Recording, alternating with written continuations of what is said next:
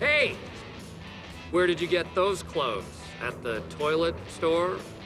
3 squares? You can't spare 3 squares? No, I don't have a square to spare. I can't spare a square. I knew it. I'm surrounded by assholes. Welcome back once again to Gag Reel, your favorite, very unnecessary podcast about comedy movies and comedy television, where a bunch of schlubs get together who have no real say and no real, viable opinions, and we just sit back and chat about what makes comedy movies and television great. I'm your host, Ryan Scanlon, and I'm joined today by my brother, William. Hi-oh. And my sister, Rebecca. Hiya. Yeah, we kicked off last week or 2 weeks ago or 4 weeks ago. Hopefully all of this is like hitting schedule, but who knows with this show and work and stuff. But yeah, last episode we chatted about the origins of School of Rock, its history and theory. Then we gave a little bit of our brief opinions, but today we're going to dive full into spoiler talk, breaking down the movie specifically for its kind of comedy styles and all of our favorite moments, and then talk a little bit about how it's aged. So let's do it. Then let's do it.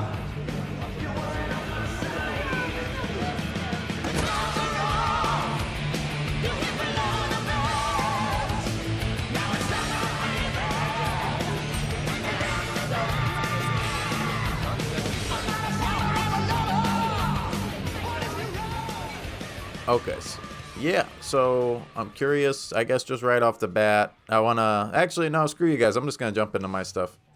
So right off the bat, I want to talk a little bit about the lyrics that Mike White and Jack Black came up with for a few of these songs, because this movie came out when I was in elementary school, like I was around the same age as the kiddos in the movie. Yeah. And the stuff that stuck out to me and my friends was definitely the You're Not Hardcore song. Legend of the Rent. The Legend of the Rent being way past due was the funniest thing in the world to us, and that would be probably the most quoted amongst me and my friends. But yeah, the Legend of the Rent, I feel like, is maybe the best thing in this movie.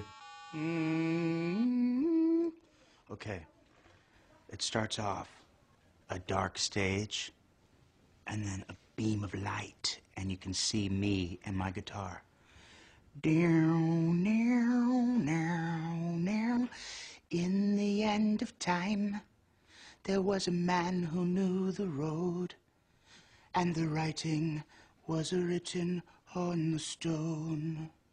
And then a thin layer of fog. I feel like in that scene where he is telling this song, you get so much of Richard Linklater, Mike White, Jack Black, and the kids, because there's this super great long Steadicam pull-out shot of just Jack Black 100% being Jack Black and being unabashedly Jack Black. And I listened to the commentary, and he was talking about how he was kind of really anxious about it. Jack Black was, that, the camera was just on him nonstop, didn't get any cutaways or anything, any punch-ins. Yeah. But I think Richard Linklater knew the lightning in a bottle that he had with this wildly electric performer, and just let him go and let this really awkward, hilarious moment breathe of him doing this full-on. You see all of his, I guess slight lack of confidence there that you don't really see with Dewey. Usually he has this facade on, but these kids were kind of intimidating him, so you see him trying to convince him that his song is great. Mm-hmm. Yeah, I love how he'll everyone, please keep in mind that I did write this. It did take me 15 minutes to write this or something like that. But just how over the top it is. Chimes will come in. We'll get Dry Ice right here. In his heart he knew. He's just so theatrical with that performance. It's amazing. Yeah. I get Spinal Tap vibes when he's just like, in the ancient times. And oh, how they danced. The little children of Stone Age. Beneath the haunted moon, for fear that daybreak might come too soon. So yeah, I'm curious what moments really stick out to you guys, and we could kind of ping pong this and just bounce around. Well, by far one of my favorite moments is probably the only truly random sequence in the entire movie that makes no sense. And it's thorough. Oh, I think I know what you're talking about. It's when he's screaming to the principal the Good Times theme song. And she's looking very disturbed and uncomfortable. That was one of the things I was really hoping that they would talk more about in the commentary, and they didn't. They mainly talked that, like, apparently in one of the later edits, like one of the ones that was almost to print, they had cut that scene because it's not super pivotal other than just giving Joan Cusack's principal character more depth and giving her purpose. But they said it made her character seem so harsh and so cold without that scene. But yeah, it interesting and wild Jack Black decision to just have a transition with him just, he's singing Good Times. Yeah. Why not? And then there's lots of kid interactions but yeah, like I was talking about in the last episode, this movie is really a lot of just fun moments rather than hysterical moments. And that's fine because that's the movie it's trying to make, Mm-hmm. Yeah, I think at the core is the emotional kind of heartwarming, kind of kid-friendly, family-friendly story there of him helping these kids kind of get out of their bubble of the private school kind of disciplinary lifestyle kind of thing. And just showing them that there's more to life rather than just, their grades, etc. But I feel like it's all those little moments along the way that, that is where the comedy fits into the cracks and is really good comedy when it is there. Yeah. Yeah. There is a really big moment that kind of sticks out to me that's like one of the heartwarming moments where Jack Black notices Zach's dad, like, berating him for, like, having, like, all the music and only he wants him to, like, do it his way because the dad wants him, like, to be him. Pretty much, yeah. What he wants him to stay a straight arrow. He doesn't want his kid getting off the beaten path at all. And in the next scene, like Dewey like doesn't like physically ask him about it or anything, but he does like try to cheer Zach up, and I just thought that was a really cool scene. Instead of being like, "Hey, why is your dad like that?" Da da da da da. It was very kind of heartwarming, showing Jack Black does care, but he isn't like trying to fully get in the kid's business. And I think that's one of those scenes that like really helped the movie be this inspiration in like just showing the songwriting process. I feel like there's lots of movies about bands and they'll just hop into like, they're playing the song now. And it just kind of like a magical switch happens. Like they suddenly all know exactly how to play some song that somebody just came up. It's crazy. Yeah, but there's this like really just genuine funness in the scene of him showing them like how to write a song and how to jam and just put yourself into some chords and have fun with it and get like this collaborative effort going on. And they all just kind of add to it, and it's a scene that's pretty rare in musical film. And I'm very glad that they didn't do that moment with just him and Jack Black, Dewey. Like it wasn't just the one-on-one like Lawrence's moment was, which was also a great and funny scene. But having everyone be involved and using it, I mean, that's also just more economical on Mike White's part, too, of just like using this moment for Zach as also this big moment plot-wise for the band, for Jack Black. It was kind of just a smart move overall and a really fun scene. Mm-hmm. Yeah. And funny, too, like him just being silly while he's playing guitar. Definitely. He pointed out that that's like his only real solo in the movie. Because he's not an amazing guitar player, Jack Black.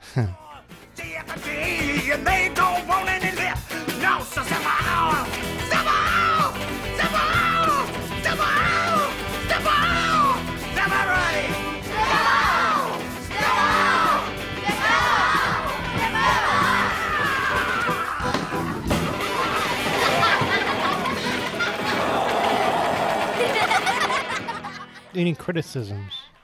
I guess we've kind of, brushed around like this being a very broad comedy, a very family-centric comedy. That's the only thing that makes it slightly less exciting and less, a little less recommendable for me for some people. Like, you know, if I am talking about like the comedy greats, the greatest comedy movies of all time, I don't know if I'd put this in there because I feel like first and foremost, it is that kind of fun kids family movie. And then after that, it's a comedy movie. Yeah. But I don't see that as a detraction at all. It's like very, very good at what it is. And I think it's one of the best like kid-focused movies that I've ever seen. And that they all just are so electric. And they did such a great job casting it and just writing to these kids, giving them all fun comedic moments. I think it's really, you know, a really surprisingly great movie for this kind of movie. Okay. What about you, Beck Cobb? I would agree with most of that. I even have to point out in a lot of kids' movies, there's like always the like, you're watching a kids' movie and you're like, it's hard to like believe what's happening because the kid actor might not be the greatest actor or it's just kind of like really wonky or weird, but they didn't really focus on that. They focused a little more on the music and kind of making Jack Black's character so ridiculous that like it wasn't, they didn't really need to focus on the acting, so it was more. Yeah, and like you can kind of tell that like a lot of these kids aren't actors. I know like the kid who plays Lawrence, I think his name was Robert. He they mentioned in the commentary they kind of grabbed him just because he was a keyboard player, he was a musician, and I think that's how they picked a handful of these kids.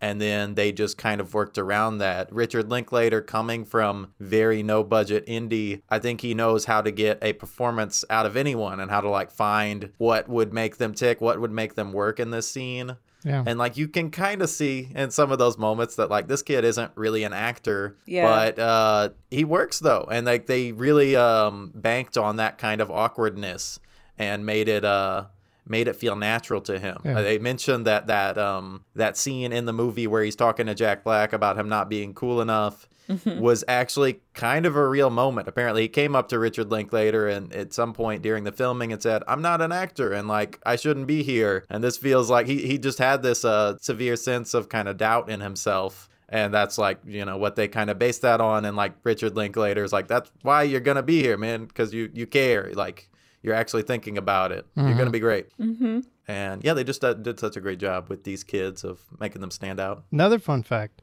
all the nicknames, Jack Black came up with every one of them. Oh, really? Oh, that's fun. Yeah. Fancy Pants. Mm-hmm. Turkey Sub. Turkey. Spazzy McGee. But Will, what were you, I think you were leading into you having some criticisms. Indeed. Oh, I was just like, I guess it's more of a character criticism, but I mean, what's wrong with the music that those kids liked? You know, like he was going around shaming every one of those other, you know, the non. Yeah, I think that's just fair. Dewey's character. Yeah, that was something that they mentioned in the commentary too. Richard Linklater's like he was anxious that, you know, like he loves Liza Minnelli and he was anxious that she might, you know, read it the wrong way. But I think like through Dewey, it all makes sense. Yeah, you know, this is his. That was his very.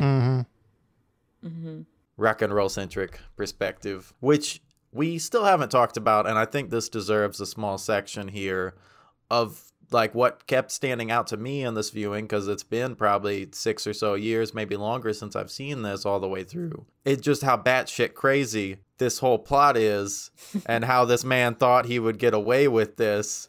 Just the wildness of it and the severity of it didn't seem as much of a thing to me as a kid. Like, you know, you understand like, oh yeah, he shouldn't be doing this. But yeah, nowadays I'm looking at this, I'm like, you would definitely go to jail for this, right? Like this. Yeah, maybe you were not planning jail. on stealing these whole kids. Field trip thing. Not only Just that. His whole scheme in general, like from start to finish, was just so. I mean, it fits the character so well. Of like, it's straight up. This fraud. dude doesn't think through his actions really, and he was so singularly focused on himself. The legend of the Rent Man. But yeah, just the wildest idea out of this man that no one would do. I love how he spends all that work and effort to pretend to be Ned, to do this whole substitute teacher thing, and before realizing that they play music, he literally just sits there and does nothing all day. It's just like he immediately gives up once he realizes that it's a job. It's just like, oh yeah, I don't know, you guys just do whatever you do. Go have recess. And that first scene where he is in the classroom with them and explaining the hangover, asking for if anyone has any food, I feel like it is one of his like comically best in the movie. Yeah. Okay, who's got food in here? You're not gonna get in, Trevor. I'm hungry. You. What do you got? Mm-hmm. That's what I'm talking about. Super funny and it's super by the book, super typical. Like, oh yeah, this guy's he's edgy, he's raunchy, he's not what these kids are used to. Very like fish out of water, typical shtick. But it's Jack Black, and he's like, you know, just such a unique and now iconic comedic voice. And one day I want to kind of do a more of a deep dive on him specifically, do one of his more adult-centric movies, but just I'd be curious to kind of see if there are predecessor comedians that do compare with his brand, because I really can't think of anyone else that really fits into his groove, at least beforehand. I would definitely have to think about it and maybe do some research because I can't offhand think of any. Yeah, like, I mean, I guess a Bill Murray would be the closest I could think of, but he also has his own swagger to him and kind of just a very different shtick. I think that's what made him work is every one of the big hit comedic voices of different periods of time, you know, like they all were distinct, you know, they had their own flair and flavor compared to other ones, you know.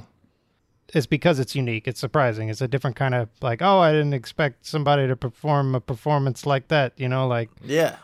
That is a strange energy that you have, but it's just, it's like infectious and just he's super enthusiastic all the time.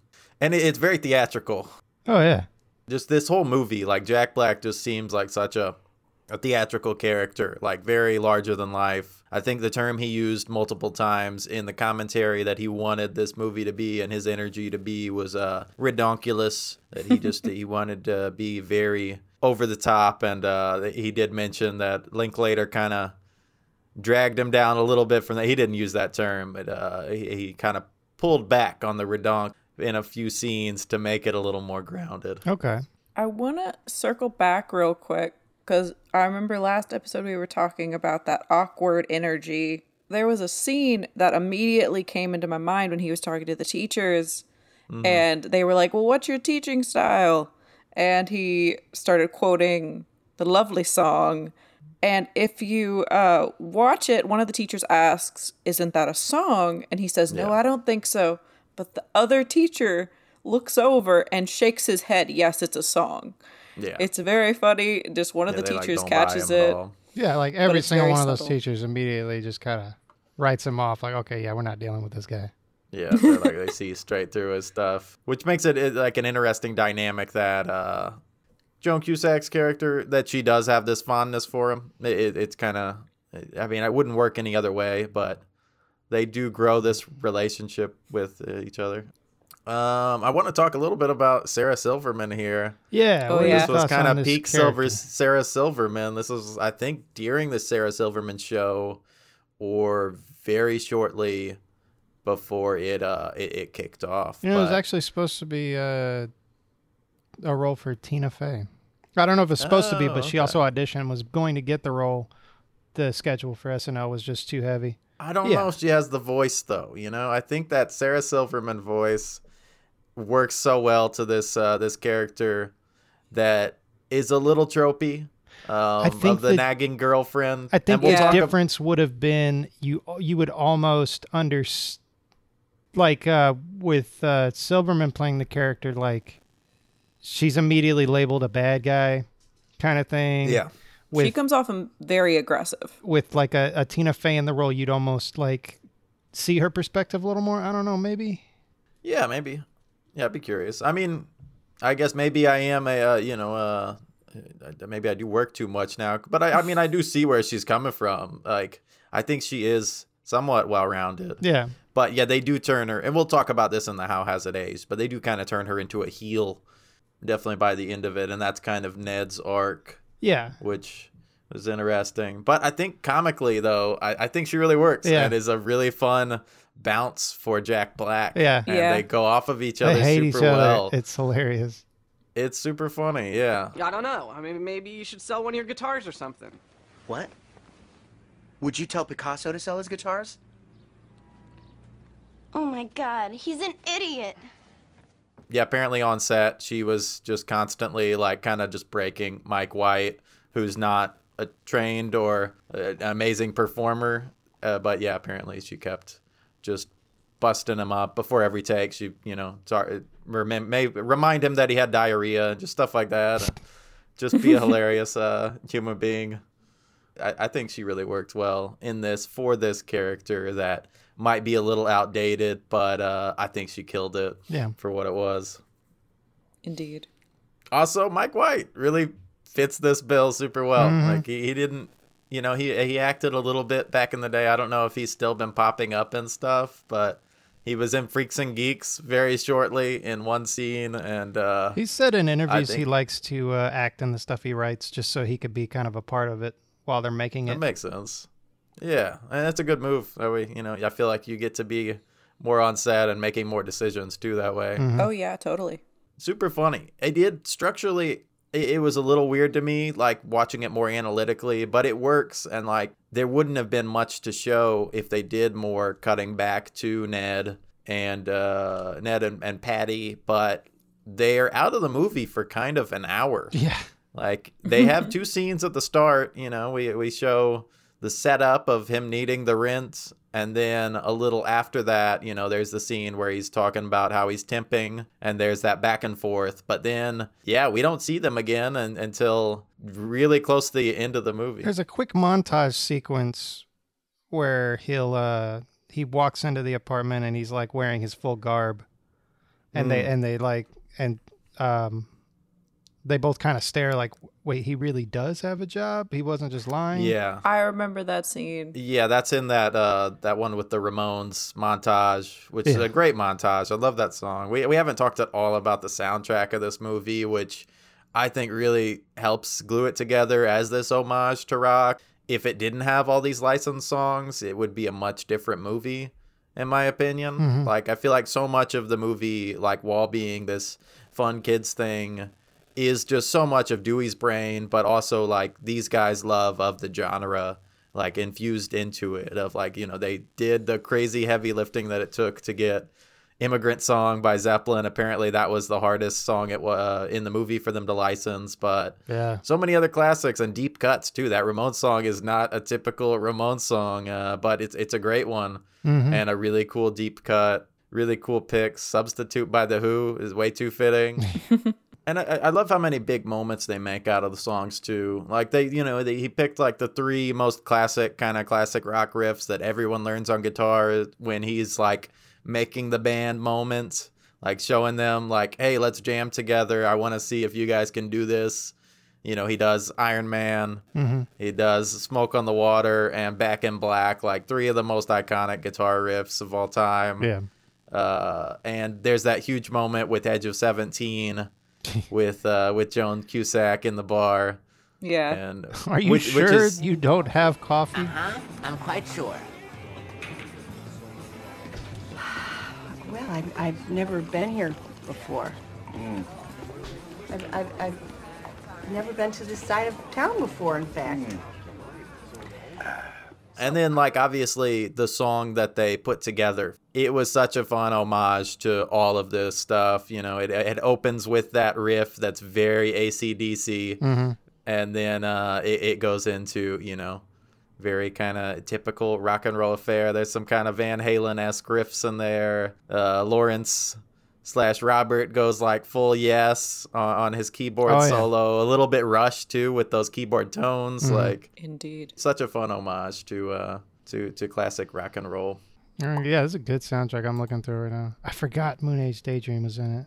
So yeah, this is now 20 years old. Very close to it, right? Yeah, it came out in the ancient times. And yeah, I'm curious. I mean, I've definitely hinted at like what I think is the most poorly aged thing, and that would be Sarah Silverman's character, and more specifically the way that Ned and her work off of each other, and like the way that is Ned's arc of him getting past the nagging girlfriend. Like, yeah, it's a little outdated. I mean, of a depiction of a woman. I'd give it a little credit because I really feel like it was more about these two weren't right for each other in a way. Yeah, sure. But I would say at the same same thing. time, yeah. Because Naggy. Joan Cusack's character wasn't really A little bad writing there. She wasn't a heel necessarily. Yeah, no, I think her character is really interesting and really multifaceted. And I just, mainly and this was apparently just all her, but the moment where she comes in to tell the parents that the kids are now gone, and this was after she was just getting screamed at relentlessly by them for, her putting these kids in this situation with this strange man. But then she kind of has this it's a mix between hysteria and pleasure of like her delivering this news. It's like at this point she's kind of just over the hump of like even caring about these parents, and she's just kind of reveling in it almost, or just like happy to give them a middle finger of like, yeah, shit's bad, they're gone. And then her going and, congratulating Dewey at the end of the show is kind of a similar take on the character, which is really interesting. So you're and not just mad? 100%. Oh, I'm absolutely livid, but that was amazing. Yeah. I actually just the liked way that she delivers that is really interesting. I liked it when everybody was freaking out about trying to get through the security, and that she was like, maybe we should just all go get tickets. Yeah. So it's just some great, she's like we said, kind of a much more dynamic character here compared to Patty, which maybe redeems Patty in a weird way, but probably not. I don't know. Yeah. But I'm curious if you guys have any other things that stick out to you as poorly aging. Not so much poorly aging. I actually thought quite a bit of it aged really well. Yeah. I thought a lot of the sequences with the kids were pretty progressive for their time. Yeah, definitely. And to just like, there was no picking on any of the kids for being what probably if it was made a couple decades before that, they would have been the weirdos. Yeah. I think like Fancy Pants was just Fancy Pants. He was very gay coded, but they were, he's a kid though, and they're super friendly about it, and I don't think it went into the stereotype too hard. No, and there was like no shaming on there was a couple articles about the scene where with Jack Black and Tamika Turkey Sub talking. You're talking about weight and like and about how a lot of people when they were kids and had similar issues, they would watch that scene over and over again and feel better. And so I think there was a lot of good that this film did that has aged rather well. Yeah, no, yeah, I definitely agree. And like, it's a little par for the course with family stuff, family comedies, because, they're trying to reach to a broad audience and not rub anywhere the wrong way. But I think it's so character focused in this and so genuine that I think it goes above and beyond that typical kind of a family comedy shtick. Yeah, totally. And tries to be really diverse too for something that is, I feel like a lot of people imagine a private school as being a lot less diverse. And I'm glad that they went that direction though. Yeah.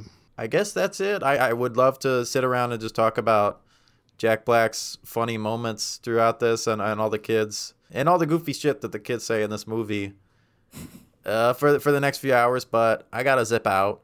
And so I think we should wrap this one up and call it signed, sealed, delivered. I don't know. Yeah. I can't think.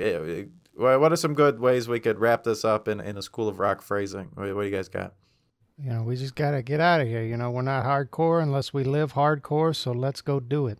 Yeah, let's go be hardcore and live hardcore and take it easy. As always, you can reach out to us at gagreelpod@gmail.com or go to our website, gagreelpod.com, or look us up on the social medias at gagreelpod. That's all that I've got for now. I look forward to chatting about another movie next time. Keep it gag real. Toodaloo. It's over now.